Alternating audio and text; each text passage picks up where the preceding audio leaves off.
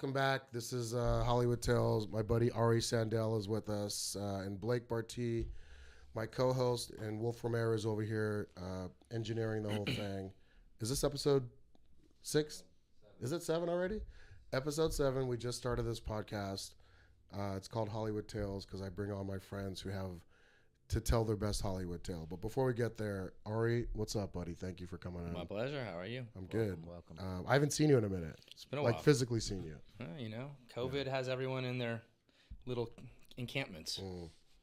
Ari and I met 20 plus years ago through a mutual friend who also did this podcast, Peter Billingsley, who, by the way, they're making a sequel to Christmas Story in Hungary. Yeah, that's interesting. Right. I guess it's cheaper to shoot there, and it's snowing all the time, so it makes sense. All right. Jesus. Anyhow, Ari used to work with Peter, and I don't know. You want to tell the story? I think it's funny how we kind of met from your perspective. Peter Billingsley was my boss. I was basically a PA getting coffee. And one day he said, he was probably 27. I think I was 24, maybe. And he said, hey, I need you to go pick up my friend, Ahmed. I said, okay, Ahmed. I was writing his name. What's his last name? Ahmed. I said, what do you know? What's his last name? He's like, his name is Ahmed. And I'm like, get out of here. I'm like, you know a guy whose name is Ahmed. His first name is, yes. And I thought that was ridiculous. So I went to go pick him up you were staying with Vince Vaughn. So I'm 24 and I'm going to Vince Vaughn's house. This is so Hollywood. I'm going to Vince Vaughn's house to pick up a guy named Ahmed, when it's probably a fake dude. And I went and picked him up, and he's like the friendliest guy. He comes, he's like, hey, man, how are you? Get in the car. And as we're driving back to the office, we just start yucking it up and talking about whatever. He's like, we should go have drinks later. I was like, all right, sure. So then that's how it kind of started. And you and Peter and Vince later on, and a bunch of us used to go pal around for a bit. And then later, I was visiting you and Peter and Vince on the set of The Breakup. This is years later. Right. And in Chicago, and Vince had come up with the idea of, I want to go on the tour with some comics, and he said, hey, Ari, why don't you come along? Do you remember where that happened? Yeah, it was at a steakhouse. Yeah. Gibson's. Yeah, and I, at the time, didn't want to do it. I had just started trying to be in the movie business as a director, and I was like, listen, I can't leave LA to just go and hold a camera and, hang out with you guys. And as much fun as it sounds, it's just a profession. I can't leave the business right now. And I remember you actually called me and you said, listen, if Vince Vaughn calls and says you should come on tour with him, you should just do it. You have nothing else going on. I'm like, all right. Well, hold on. So let me interject. You had West Bank Story, which we'll get to in a minute, in the bank already. I had done West Bank Story. West Bank Story had come out. So it had gone to Sundance. I had a manager and an agent now. I was meeting all over town. I was reading scripts to try to get to get a movie going. This was happening, right. And I just, for fun, went to Chicago to see all you guys. I remember on The Breakup. You said, hey, I just want to be a fly on the wall. Do you mind if I come out there and I'll put myself up and whatever? You mean on the set of Breakup? I called Pete and I asked Vince. They're like, yeah, it's cool. And you came out. I just wanted to get the blessing, right? And we hung out and it was fun. It was a fun time. But I remember specifically Vince had this, because he would come to Dublin's every Tuesday, remember, in the Comedy Store, and he was like, I got a month off. I just bought a tour bus. Right. There was 12 of us. Sebastian Maniscalco was there, Caparello, Brett Ernst. On tour, yeah. Billingsley. No, at the dinner. Oh, the dinner. Oh, yeah, that's right. Rio, Pisani. Remember, it was all the that insulated crew. And then everybody kind of said, yeah. And then I called you and I said, just do it.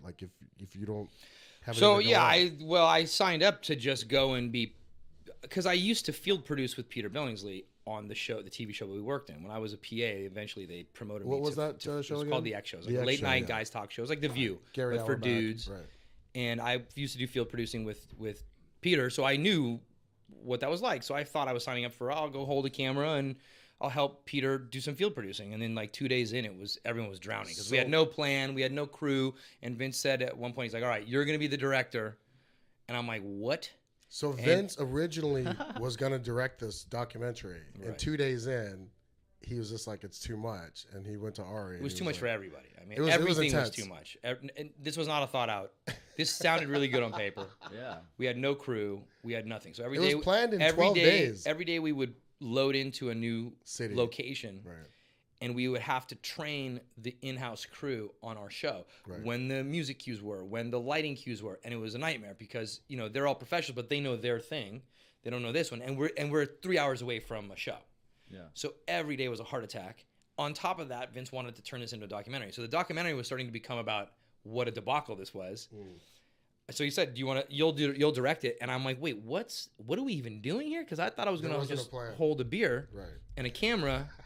And I was kind of on a vacation a little bit. And he's like, no, we're making a documentary about what it's like to be a comic on the road and tying it into, a little bit of the country music scene. And I went, okay. So it kind of just happened trial by fire. And by the way, because I was on this tour, watching Ari, like your work ethic was incredible. Like you had a really systematic, regiment, because Vince had put a lot of pressure on you. Well, I put the pressure on myself. I remember calling my dad.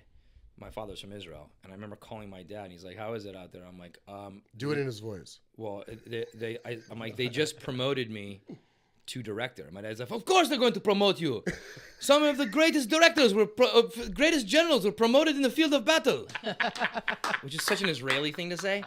And I'm like, Dad, please. He's like, I'm going to tell everyone. I'm like, tell no one, because I'm telling you, honestly, they may fire me by tomorrow. That's how precarious everything is out here. No, I don't know what's going on.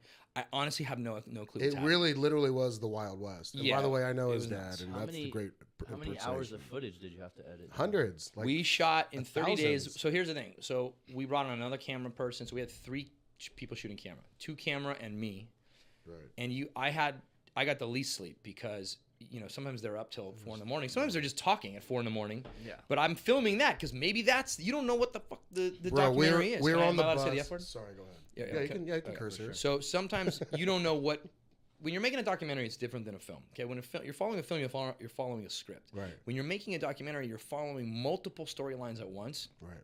And you have to be aware when those storylines are dying out and new storylines are picking up. You have to be very conscious of it because if a new storyline is picking up, you have to realize, well, wait a minute, maybe that's what this is going to be about. Now you have to go back and shoot some footage so you have enough setup for that, so you can tell that story. So at one point, this was about how the bus doesn't work and everything's falling apart. And then we figured that out by day 8, so that's no longer the story. And then at one point, it was about going to country music places, but that wasn't enough. And what it really ended up being, Vince required 2 things. He said, I want you to interview the comics 5 minutes before they go on stage and 5 minutes after. He felt like that's the most visceral part of it. The nervousness going on and the talking immediately afterwards. And then I want you to interview them each day just about, comedy. Well, after 5 days of interviewing people, you run out of shit to talk about. So it starts to get a lot more personal. Not me. Right. But I mean, you run out of topics. So you run out of topics regarding comedy. So it becomes a lot more personal. So we started talking about how do they get into comedy, their family lives, their family, their friends, their fears, their hopes, their desires. So, it starts to become, you start to realize like, wow, this movie is really about what the craft of comedy is and what does it take to be a comedian. And each one had their own journey. Ahmed had a very different journey than John Caparulo, who had a very different journey than Sebastian Maniscalco or Brett Ernst. And so some of it's about the show, and a lot of it becomes about these guys, these 4 guys. And we shot 600 hours, I think, which is insane. Right. And took us a year to edit. Took us a year to edit to a 2-hour movie. Right. Yeah. So, it was... And you got these guys stand up on there too, so you have their stand up. Yeah. So a couple questions. Working with Sebastian and seeing like where he's at now, did you see that coming, or nobody saw that coming to that degree? I mean, if you're asking me, he's selling out stadiums. Oh yeah, I know. If you're asking me, my personal opinion, Sebastian's set was one of my favorite. I didn't know it at the time, but in watching your guys' comedy over and over and over and over and over and over and over in editing, I started to really be a student of all of your techniques. Things that maybe you aren't even always aware of, where you might do a certain tick or might do a certain this or that, and maybe you're aware and maybe you're doing it on purpose, maybe you're not. And you learn so much about the people. I think I said this later to Sebastian. I said, all of us in the editing room feel like we're your best friend because we've spent the last 8 months with you every single day, and all we do is interact with you through the screen by editing. but you're not a part of this. So I'm like, I was friends with Sebastian, but I'm like, you don't know that you don't know the other editors. So we were at the premiere. I'm like, these editors feel as close to you as I do. What was it Dan Leventhal? Dan Leventhal who and else? Mike something? No, Matt, Mike, Jim. That's right, Jim. And so I was like, they've spent every hour with you, so they feel like they know you, and you don't have that. You're not bringing that to this, but they're bringing that. So it's a weird kind of dynamic.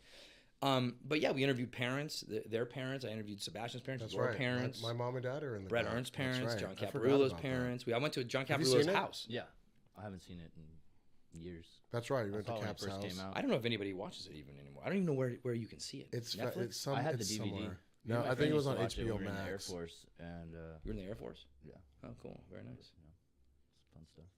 No, tell him. He's got a great backstory. I'm sure you've talked about this. So Yeah, I won't make your listeners hear it, but we'll talk after. We actually have not. We've never really We have dug into talked your. about it, Not yeah. really. You, you Yeah, skate over yeah. it. It's about it's Ari. What did you it's do? something in you don't the, want to what did do. you do in the It. Air I Force? was a medic. Oh shit. Yeah. Okay. Where were you stationed? Texas, Las Vegas, Moreno Valley. Cool. Very nice. Fun stuff. And now he's a comic. And that's the normal trajectory. Yeah, for sure. So we like do this tour, and then I think it was right after. Did you win the Oscar? So the Right tour, after, no, or so right- what happened was right my after? movie West Bank Story came out. It's a comedy musical about Israelis and Palestinians. It takes place between two falafel restaurants in the West Bank. It's about an Israeli soldier. He falls in love with a Palestinian girl. Her family owns one restaurant. His family owns his family owns the other. It's warring houses like Romeo and Juliet. So it's a short film. It's a musical. It's a comedy. It came out in 2005, January of 2005.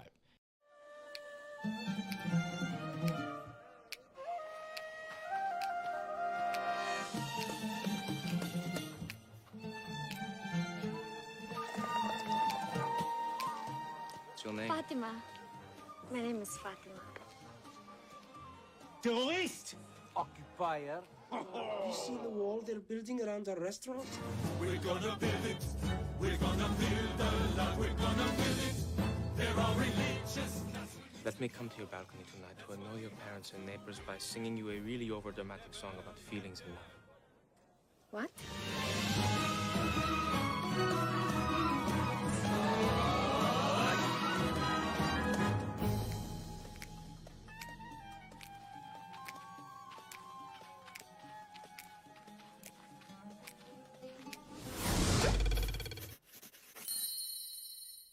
And I had gone around the town with it, and I had a manager and agent. And in September, we did the documentary. Right. We shot it. So for the next 10 months, I was just editing that documentary with Dan and Jim. Right. And that we'll and talk about that then- later. But then that was a whole different right. monster. Then that came out in 2006 at the Toronto Film Festival right. in September. Right. And by December, I was on a short list for the Academy Awards for my movie from a year and a half before, 2 years before, which I was like, oh shit, how'd that happen?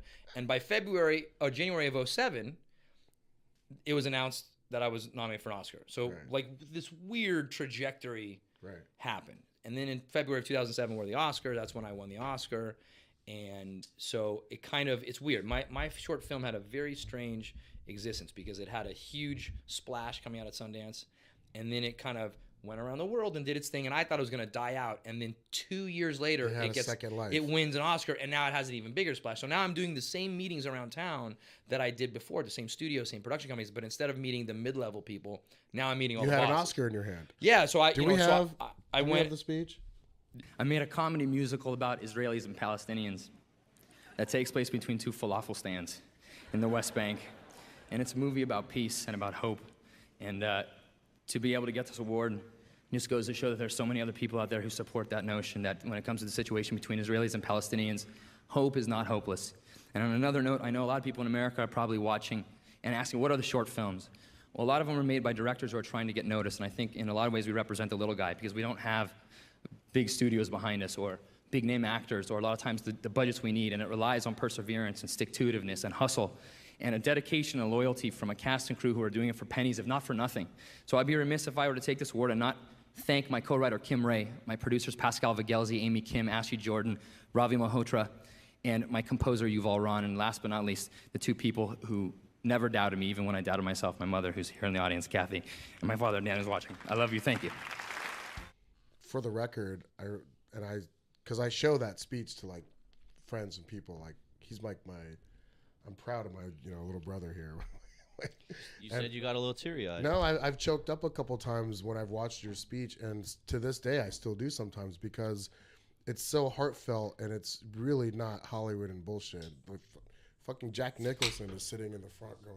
Yeah, they cut the Jack Nicholson. It's a fucking big deal. No, but Listen, I'll be honest with you, it was a total blackout for me. And I remember none of it. And it's if like I may, it's and car if I crash. may, that's a sign. The Beverly Hills thing, literally, that's a sign. What was I gonna say?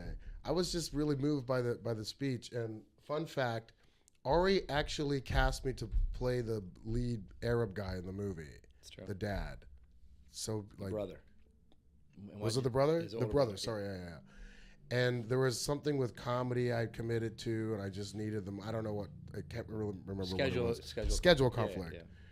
Yeah. So I couldn't do it, and then he hired Joey Neighbor, who's a good friend of ours, and killed it. But sometimes in your career, you're like, "Fuck, I should have taken the Oscar award-winning movie." When you saw that Oscar happen, you're like, "Motherfucker!" And so I was proud and happy that you did it, but a part of me was just like, I was weighing comedy and acting at the time, like what's more important, what's going to pay the bills. That's every Hollywood story has the stories of I wish I took this or that. I have them too. I mean, you can't know. What did you turn down that became successful? Well, so here's what happened. So when I won the Oscar, there was this giant mountain of pressure on me now.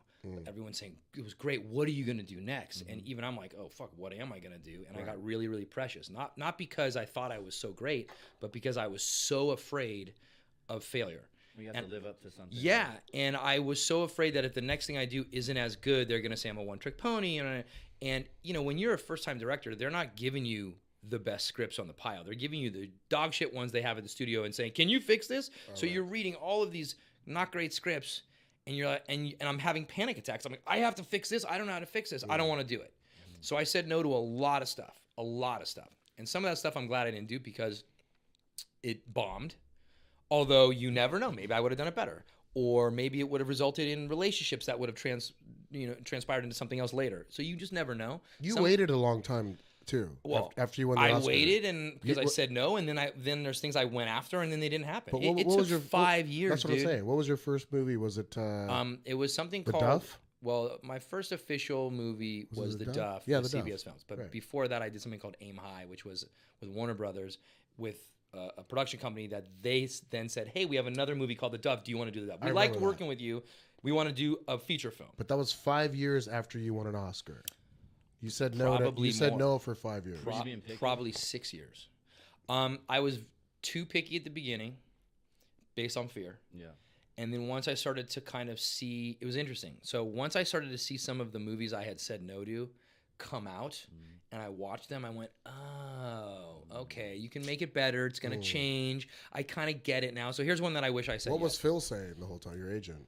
Is Phil still your agent? Yeah, they I love Phil, by the way. They would give advice, and they can only advise. Some things that they thought I was making a mistake, and some things they thought, they were. Listen, there were certain things I felt pushed into that I said no to that I'm glad I said no to. Right. And there are certain things that I said no to that I wish I said yes. One that I wish I said yes to was What Happens in Vegas with Ashton Kutcher and Cameron Diaz. Oh, yeah. You got offered that? Well, I didn't get offered it. No, that's too Well, much to say. You were considered. But they were coming to me and saying, we want you to come meet with Ashton about it. And at the time, I was working on something with Vince. The script felt very close to the breakup. I kind of was skeptical that they were going to get Cameron Diaz because they're always saying, we're going to get this person. And I'm like, I don't know if this is enough to draw me away from the other thing that I'm working on. So I kind of said, no, I won't do it. I don't want to do it. And even Ashton, because I met with Ashton later, he's like, you really don't want to talk about it? I'm like, well, I wasn't prepared to talk about it. So we actually hit it off and talked about other films to possibly do together. But I didn't do that one. Didn't come out for like 2 years. Came out $84 million. I'm like, shit. Right. And when I saw it, I went, oh, yeah, I get it. I get it. It was way funnier than when I read it. Things change. Also, movies that are set in Vegas tend to do well because Vegas is a wish fulfillment city. Everyone around the world wants to see about Vegas. Landmarks and shit. Yeah. So, there's a lot of things I didn't understand at the time. Now, I look at movies differently when I read them. I understand how to do it better. I still have a panic attack sometimes when it's bad. I'm like, oh my, I can't fix this. I don't know what to do. But I calm myself down. So I've just learned. Here's another thing I've learned. My process is to freak out at first. Now, what the hardest thing is in doing anything as in a creative sense is, you're always being told you have to listen to your gut. You have to listen to your gut. And your gut's got to lead you. And you're like, yeah, my gut. What I realized is the voice that is in your head, that's your gut, sounds a lot like the voice that's in your head that is fear. And sometimes it's hard to decipher between your gut and the intuition you have to follow and just run-of-the-mill fear that's there to fuck you up. So early on, I thought I was listening to my gut, but what I was really listening to was fucking fear. Sure. Fear of failure. But now I understand a little bit better how to put the fear away. Like, I don't want to do this movie. I'm like, oh, it's because I'm a little bit afraid of these scenes. I don't think I can do it well. But what if I changed it? Okay. So now I know how to work past it. You never master it, but you learn to, it's like constant chronic pain. You learn to live with it. Right. As opposed to defeating it. It's a little handicap. Yes. So that's part of, whenever I teach a class at USC, I talk about the difference between. You're teaching at USC? I didn't know that. I used to. I did it for a few years. Yeah. What don't you do? I mean, I'll fly real plane. quick, before I forget, Matt Damon passed on Avatar. You know that whole story. Oh, there's a million of these stories. There's there's certain big actors that pass on movies that become blockbusters because they didn't like the script or their agent told them there wasn't enough money or whatever the case is. The second thing, and I just want to kind of connect this story. We haven't talked about this on the podcasts yet, but I was on Punk'd for 4 episodes. I remember. I did 4 episodes of Punk'd, season 2. I auditioned for Punk. You did? Punk'd, yeah. Oh, you didn't tell me that? It was terrible. You did not tell me that. You actually went in, I think, the same day and after me. And then you told me you got it. I'm like, fuck. What did I? And then you told me how you got it. I'm like, oh, it's brilliant. As an actor? No, I'll tell you what happened. So, because I knew one of the producers, so hold on, I'm like, I could do this. What's so hard? No, I clammed up. I was terrible. So Alana, what was her last name? Alana Darsky. Alana Darsky, sweet gal, was Ashton Kutcher's agent's assistant, and you were friends with her. And she called you. They said they're looking for people, and I'm like, I would crush that. She's like, are you sure? I'm like, then you trust me. And then I'm like, just get me in the room. I'll take care of the rest. Now, I'm not usually that confident when it comes to that kind of stuff. Dude, when the one-on-one sign goes down, it's about news. That's funny that you were like, you said that. I'll crush that. I'll tell you a backstory with. No, I went in and I was terrible, and it was. What did you do? I don't remember. I just what was did awkward. they make you do? I'll tell you what I did. Basically, they put you on the spot. Convince me. Do something. And I did not do it well. I don't know what I was thinking I was going to do when I got in there. I didn't do it well. It was very awkward. And I walked out and I went, I will never do that again. And then I know what you did. You went in there. I'll tell you what I did. Yeah, go. So you tell me. You tell them what you think I did. I know what you did. You went in there and they said something. Hold on. Can I give the quick backstory? Yeah. He's friends with the agent's assistant to Ashton Kutcher, Alana, who's very, very sweet. And you recommended me, I think, is how it worked. I think maybe. You should go see my friend Ahmed at the Comedy Store, is what you said. Maybe. So she showed up at the Comedy Store one night, like on a Wednesday, like on a dead night. And I went up on stage, and I was in a really weird place in my life at the time. I was crushing like a mustache, like a cop mustache, like a big black mustache. Yeah. And I was just whatever, and I did my thing. And then she came up to me afterwards, and she goes, "Hey, you're really funny. I like the characters you do. Ari Sandel recommended me. Do you want to come in and meet Jason Goldberg, who was the EP, and then who was the writer? I forgot his name. Doesn't matter. Audience doesn't care. Let's go. At any rate, thank you. At any rate, that's how I got the meeting. It wasn't even an audition; it was a meeting. So yeah, tell me what all you think these, I did. But when I say audition too, it was also a meeting. You walked into the room. But what did I do? In a office building, you walk in the room, you do the thing, and you get in the elevator and you walk out. So what you did was you went in there. They said something that you then got really pissed off about them and called them like racist and fuck you. I don't want to be on this show. Go fuck yourself. How dare you insult me that way? And they were so.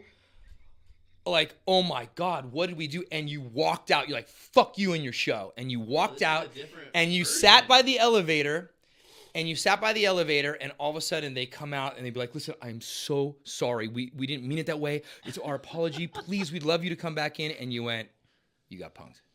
And they went, holy fuck. You know what? I like your version better. Because I do it that's a way quick different. storyteller. No, bro. that's not what happened. Well, but I like mine. I'll tell you what happened. No, that's intense. I wish I would have done that. That's not what happened? No, I went in. It was 10 o'clock in the morning, and I sat down. There was Jason Goldberg and the writer guy, and I was really nice. And they were like, "Have you seen our show?" And I was like, "Yeah." I said, "I'm a big fan." Did you see the episode with Justin Timberlake and Pauly Shore? I was like, "Yeah, man, those were so great. We're looking for actors. We didn't think because they didn't think they were going to get picked up for season 2. Right, and it happened fast. That's right. And you were kind of they needed to acting cast like people. You didn't care that much about the show. And I basically just said, they were like, this is our concept. We're looking for straight edge actors who can just play a part. What do you think about it? And I said, I'm really honored and flattered that you guys called me in here. This concept is like super cool.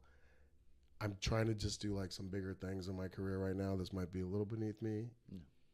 No offense, but I'm writing my own material. I'm on the road, but I'm gonna watch the show and then I'll support it.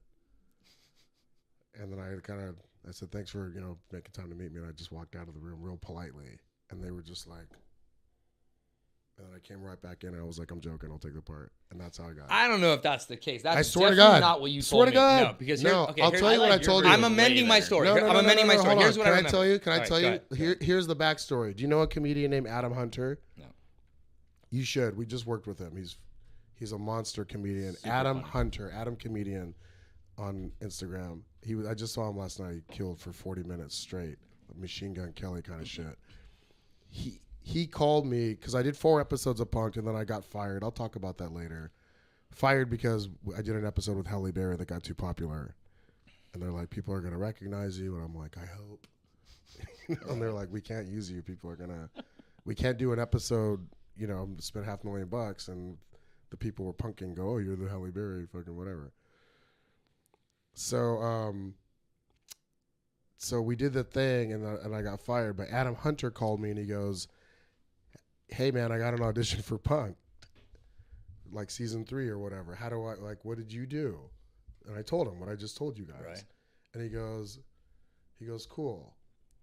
He called me after his audition. He goes, hey man, I got physically escorted out of the office building.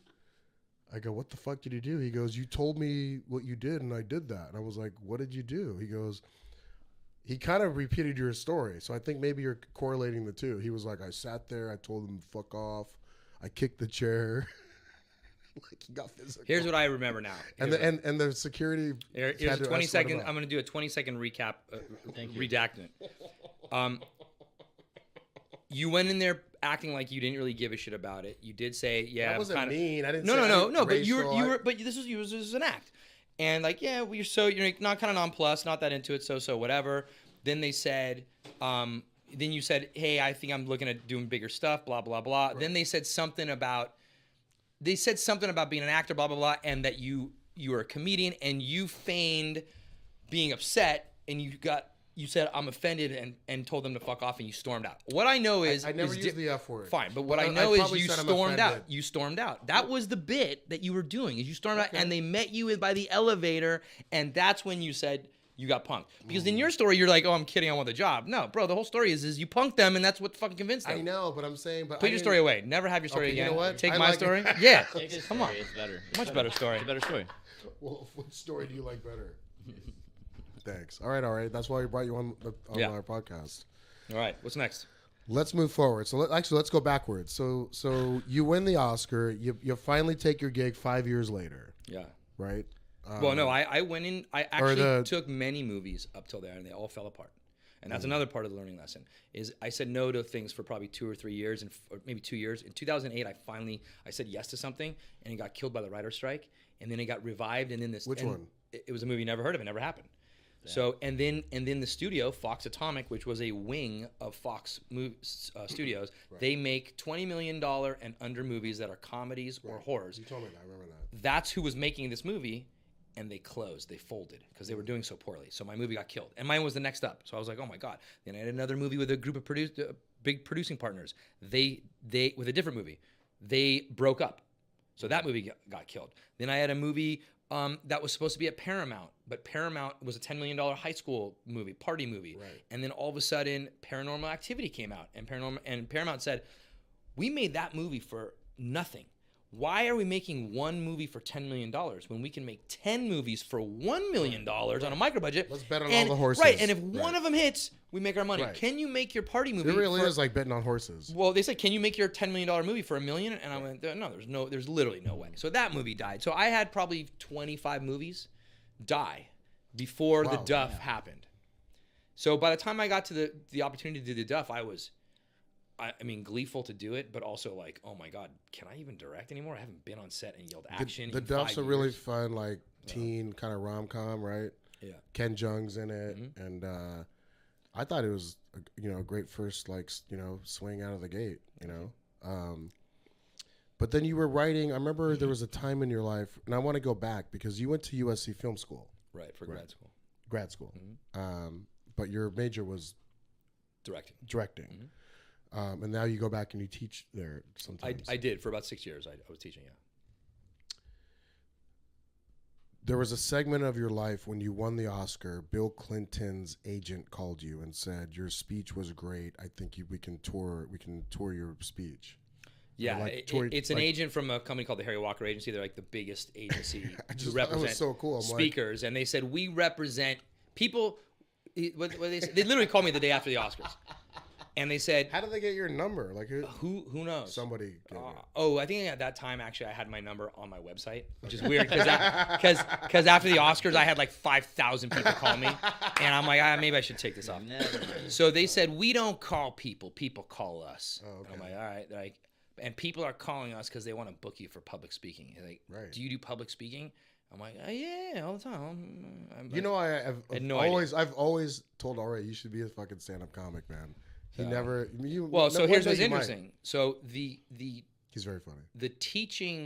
The university that I went to, which was making the documentary with you guys, right? And hours upon hours upon hours, every single day, interviewing each of you of what does it take to do comedy, to stand up in front of people, to change your act, to work on your act. Weirdly paid off because when I started doing professional speaking, for 2 years I did professional speaking, I adopted a lot of the stuff I learned from you guys, which was because I would go up. Ari basically stole our cadence. Yes. And presence and material. Not material. I would go up for, I would show the movie. But you're a natural anyway. And then I would answer questions. I would actually talk for 25 or 30 minutes and just do a shtick. Right. I spoke to college groups, Jewish groups, charity organizations. You had a script, kind of. No, nothing that I read off of in my head. Like in the same way you do your bits. Right, but you had like answers, like when people would 100%, ask you some. Yeah, 100%. You had. And I had stories that worked. Stories. Explanations. Talked about your dad, all that. Yeah. By the way, Ari's dad is one of the most fascinating people I've ever met in my life. Israeli, moved to America, just like my dad. Just lived really created the American dream. Yeah. But when you do an impression of him, it's so spot on and hilarious. Yeah. How is he? He's good. I love him, man. Tell him send him my best. So you go around the world. You went to like Russia. You went to like 100 countries. I showed the movie to. You made a lot of money doing that. Well, not showing the movie. The movie made no money. No. I made the money that I made was in public speaking. Yeah. Listen, public speaking in that capacity is a blip. I only did it for about a year and a half, and then nobody cares about you because you're not the most recent winner, right? So who wants to hear about the winner from 2 years ago? So for about a year and a half, I did it every couple weeks or every couple months, and it was nice. And that's actually what paid for me to live in between because I wasn't making movies, and I was really having struggling to You were making a lot. I'm not going to disclose it, but I remember you telling me like what you were getting paid per. Yeah, day. it was from a speaker's perspective. I was getting pennies. I was getting the base. Right. Base. I mean, there are speakers still a lot. There are speakers who make $50,000, $60,000, $150,000. But they're flying you first class and putting you in hotels. Like $250 per. Oh, for sure. I think when she first started, she was making $1 million. At one point, like Barack Obama probably could make $1 million Probably now we probably make 500 or 250. I got in the wrong industry. Oh, listen, it's I the need to best. Get into politics. Didn't you do a TED Talk though? I mean, it's got like a couple views on YouTube. This No, wasn't I good. was Everybody making. go check that out. in Doha. I was in Doha, Qatar, and they didn't mic the thing right, so it looks. But I wasn't trying to be funny. really? It's just a TED Talk. Yeah, whatever. Whatever. Was it good? Did you like it? I liked it. Oh, okay. Then Well, you know I- what? Go I- see it. I Go watch watched my it. TED Talk. I gave a speech at a terrorism conference that was put on by the Pentagon, and they called me, and I'm like, "Wait, serious? what? Yeah." I'm like, have you seen the movie?" They're like, "Yeah. We just feel like it might be good as a, let's call it a palate cleanser. It's going to be a lot of heavy stuff, and maybe something with a little bit of hope in it might be appreciated." And I went, "All right." So they flew me to DC, and I sat through like 2.5 hours of the most heart-wrenching stories of people affected by terrorism. And there are people from all over the world. There are ambassadors and representatives from countries all over the world at this Pentagon event. And people are in tears, and all of a sudden they go, "Let's watch West Bank Story." And I go, "Oh, shit." So I did my little spiel. I did a thing. People made some, did some laughing. And at some point after the speech, I'm walking in the hallway, and there's people, and they're shaking hands and diplomats. So this guy comes up to me and goes, he's like, "I'm from Ethiopia. Your movie was great. I want to give you the Ethiopian Medal of Freedom." And I went, "What?" You got a medal. Well, and I said, "Thank you." And he gives me this medal, and I'm like, "Holy shit!" And the next day, I'm walking the hallways, and I see like that guy's got a Medal of Freedom, and that guy's got a Medal of Freedom. Oh, dude, everybody had it. And I started looking like, oh, it's kind of like a thing you get at a trophy store, but it's still, it's still pretty great. I love it. Made out of plastic. No, it was it was nice. I mean, he may as well just fucking give you the sign here. Here, all right. There I'm you gonna go. give you I don't know who's doing your set decoration. the here, but- 101. Actually, speaking of an Oscar, we have, ladies and gentlemen, we brought this for you. This is beautiful. But weren't you like, How nice. you were like traveling? I just want to just specify this because it's really interesting the way you told it to me. He's like going through airports, traveling with the Oscar. Yeah, a couple. I went to Israel to visit my family. But like people, like the airport security was, didn't they like pulled it out? I went to or, Israel to visit my family, and they wanted me to bring it out there so they could see it. So every airport on the way there and the stopovers would react to it differently. So I'm like, "Oh my God, is this?" Take pictures. Like when I was in Switzerland, they're like, "Holy shit," taking pictures of it. And then I land in Tel Aviv, and they're like, "What is this?" I'm like, "It's an Academy Award. Did you pack it yourself?" I'm like, "Yeah." He's like, who gave it to you? I'm like, "The Academy." the Oscar, yeah. So then they started to realize, okay, it's real. It's not a bomb. Then I go, "Can we take a picture with it?" I said, yeah. So it's kind of, Hell yeah. Who's some of your inspiration as far as like filmmakers, you mean? yeah. Hi, I'm right here. Probably, yeah. Probably. There's been a lot of people that I always kind of really respected and wanted my career to follow, or at least be similar to, which is people who have made the transition from comedy to other types of just comedy or even drama. I really respect, like Jay Roach, Todd Phillips, Adam McKay. Those guys are making really cool movies now that are still funny but really smart. Sure. The probably the most amazing crossover to me is Todd Phillips. To go from The Hangover I know, right? to The Joker. Right. I mean, that's like two And he crushed different. That movie. It's just was two different phenomenal. creative brains. It's crazy. I think the Phenomenal. Joker, a lot of people, it was so funny when the movie came out. There were so many mixed messages about it. But I personally, as a comic and a filmmaker and an actor, was like, wow, this is fucking brilliant. Like, it's so dark and Everything smart. about it was great. But And also I'm not a subtle, huge- but it's subtle too. It's more had a subtle, yeah, because melodic- it's a real dramatic. I'm not a huge comic book. I mean, I like them. I can appreciate them, but I don't gravitate to go see them always. When I saw that one, I went, "Oh, damn, Yeah. dude, that's a Well, whole cinematically, different it was thing." beautifully shot. Yeah. Yeah. And Todd I like the way Phillips- it was more realistic. The Joker's character. Batman is the worst superhero, but Well, I we just can think get the into way that. Todd Phillips, the way even like the movie was lit, Yeah. again, it had a very kind of melodic, cadence to it. Like, Well, the I funny thing is, enjoyed watching it. As a It's very- student, I asked Todd Phillips to come give a speech at USC, and that's after he had just done Old School, and he was just at in that talk. Vince Vaughn right? was Vince in Vaughn was it. in that talk. He was talking about his new movie was going to be Starsky and Hutch, Okay, which also Vince Vaughn's in. right? Crushed. And Vince Snoop Stiller, Dogg is in Snoop it, Dogg, and so Vince, yeah. yeah. So that was still early in his career. Right. So it's funny that that director who did Starsky and Hutch then later would do the Joker. The Joker. Damn. And what was his first film? Go. Remember His first film? Go. No, that's Doug Wasn't Liman. it Go? Oh, that's Doug Liman. Yeah. Actually, no. Was that Doug Liman? No, somebody else. No, you're right. Yeah, it was Doug Liman. No, his first film was Road Trip. That's right. Tom Green. With I can't remember their names. Brendan. Yeah. I forgot his last name. I can't remember his name either. No, you know what his first movie was? I think it's called Frat House, and it was a documentary where he went and actually did a documentary inside of a fraternity house, and it was supposed to be unbelievable. And when the national fraternity found out, they threatened to sue him, and they had to like burn all the tapes. They had to it's banned. Like barely anyone's ever seen it. I saw it, but at that time it was just by VHS tape being passed around like bootlegs. Right. But that was technically his first movie, and then his second movie was a documentary where he followed the band Fish. Oh wow. And then he did feature films. Right. Do you feel like they're making I feel like they are less comedies now? Like No, they're because making of- bad comedies. or I don't know what's happening, but Netflix or whatever, they're putting out a comedy here and there, but it used to be like every year there'd be a big blockbuster comedy. Because here's the and it's thing, not- nobody goes. The younger generation does not go to theaters very much like we did when we were younger, Right. And they certainly don't go to see a comedy. A comedy is going to be on at home. You watch with your friends or your boyfriend or girlfriend or whatever. The only thing Netflix that's gonna bring them out to a theater is an event, what I call an event movie. A Marvel movie. So, but it can be any event. It can be Or an event Harry in that it's Potter. Marvel, Right. so it's spectacle. Right. Yeah. It could be a cultural event like, let's say, Get Out or Crazy Rich Asians. That got people Sure. to theaters because that's an event. Sure. So a comedy's rarely going to be that anymore.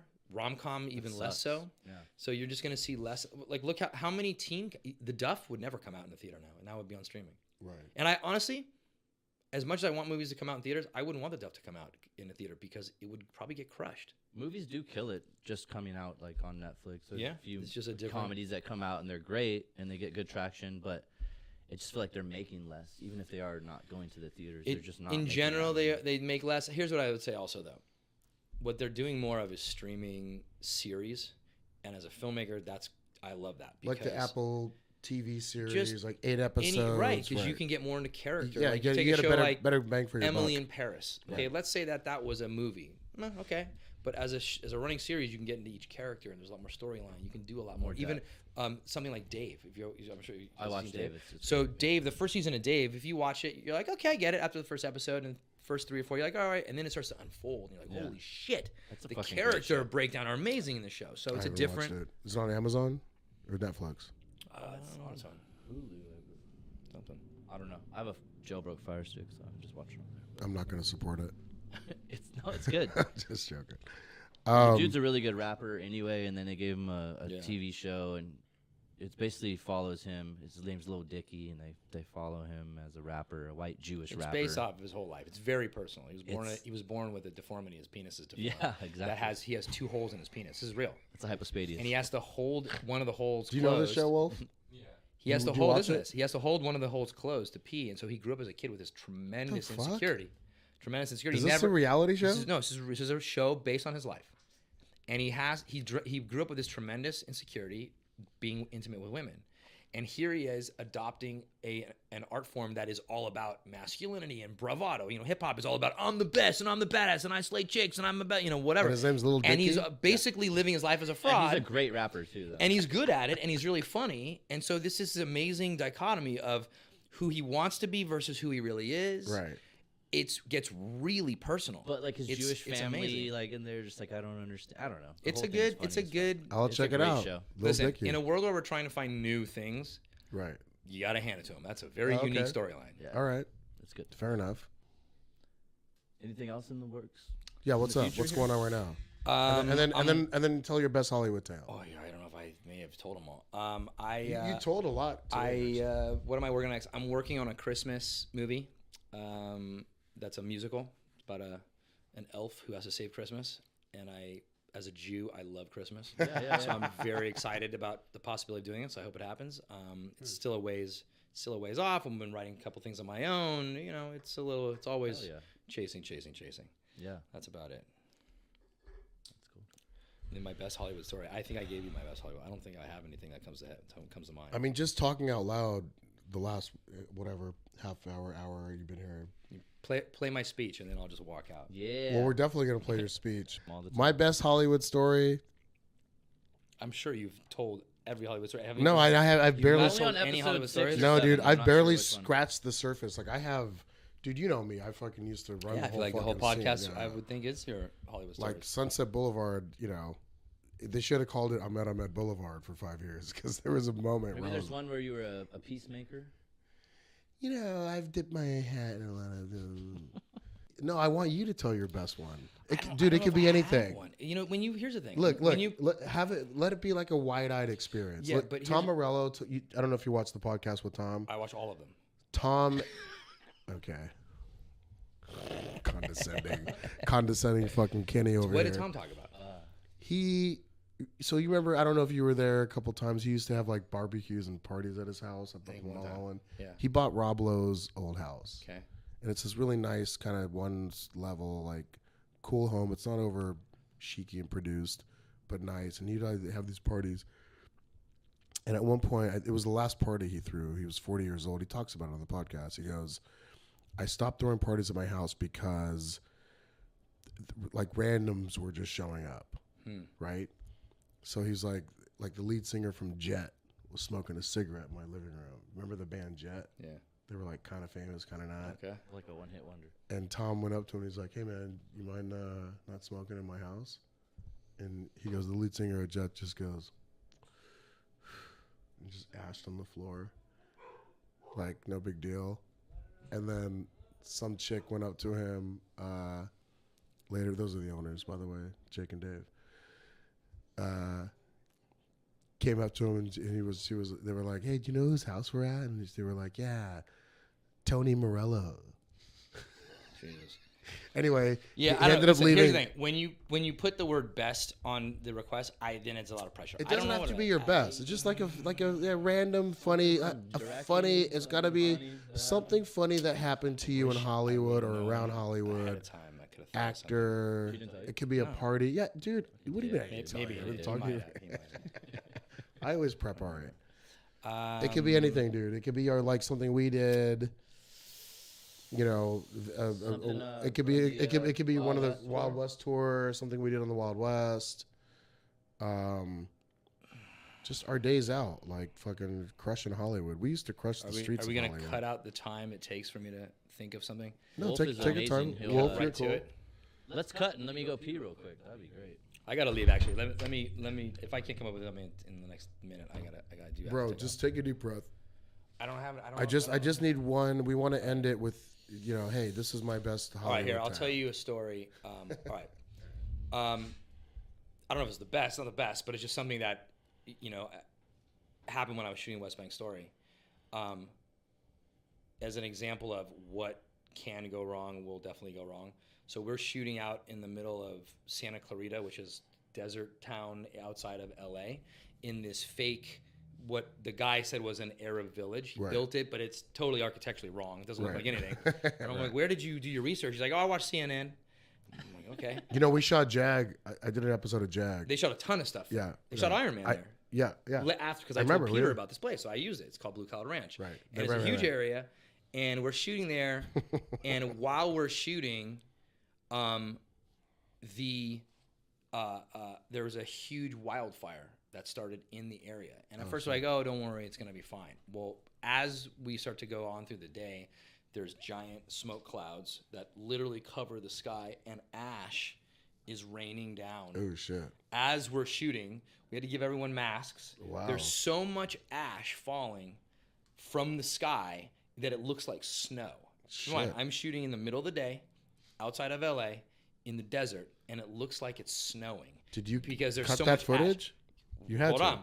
So everyone's like, "Oh my God, this is what happens when you make a movie about Israelis and Palestinians, the fucking end of God. the world." Yeah, the universe. The is interesting thing is, coming though, down on you. when we cut it, you'll never know. Really? Never see it. Nope. But it's Seriously? all there. If you were to pan to the left, this guy's covered in ash. This guy's which covered in ash. scenes? The stuff that's in the village. In the beginning of the Really? movie. Yeah. I've watched the movie several times, so I have to go back and look at Go that. watch it. Go and watch That's it. interesting. It's a little No- tidbit no- of information. I don't know if it's the greatest story. No color correction or none of that. No, it's a great story. Marginal color correction, yeah, but that's easy. Right. Just that's a dial switch. That's a great Hollywood tale.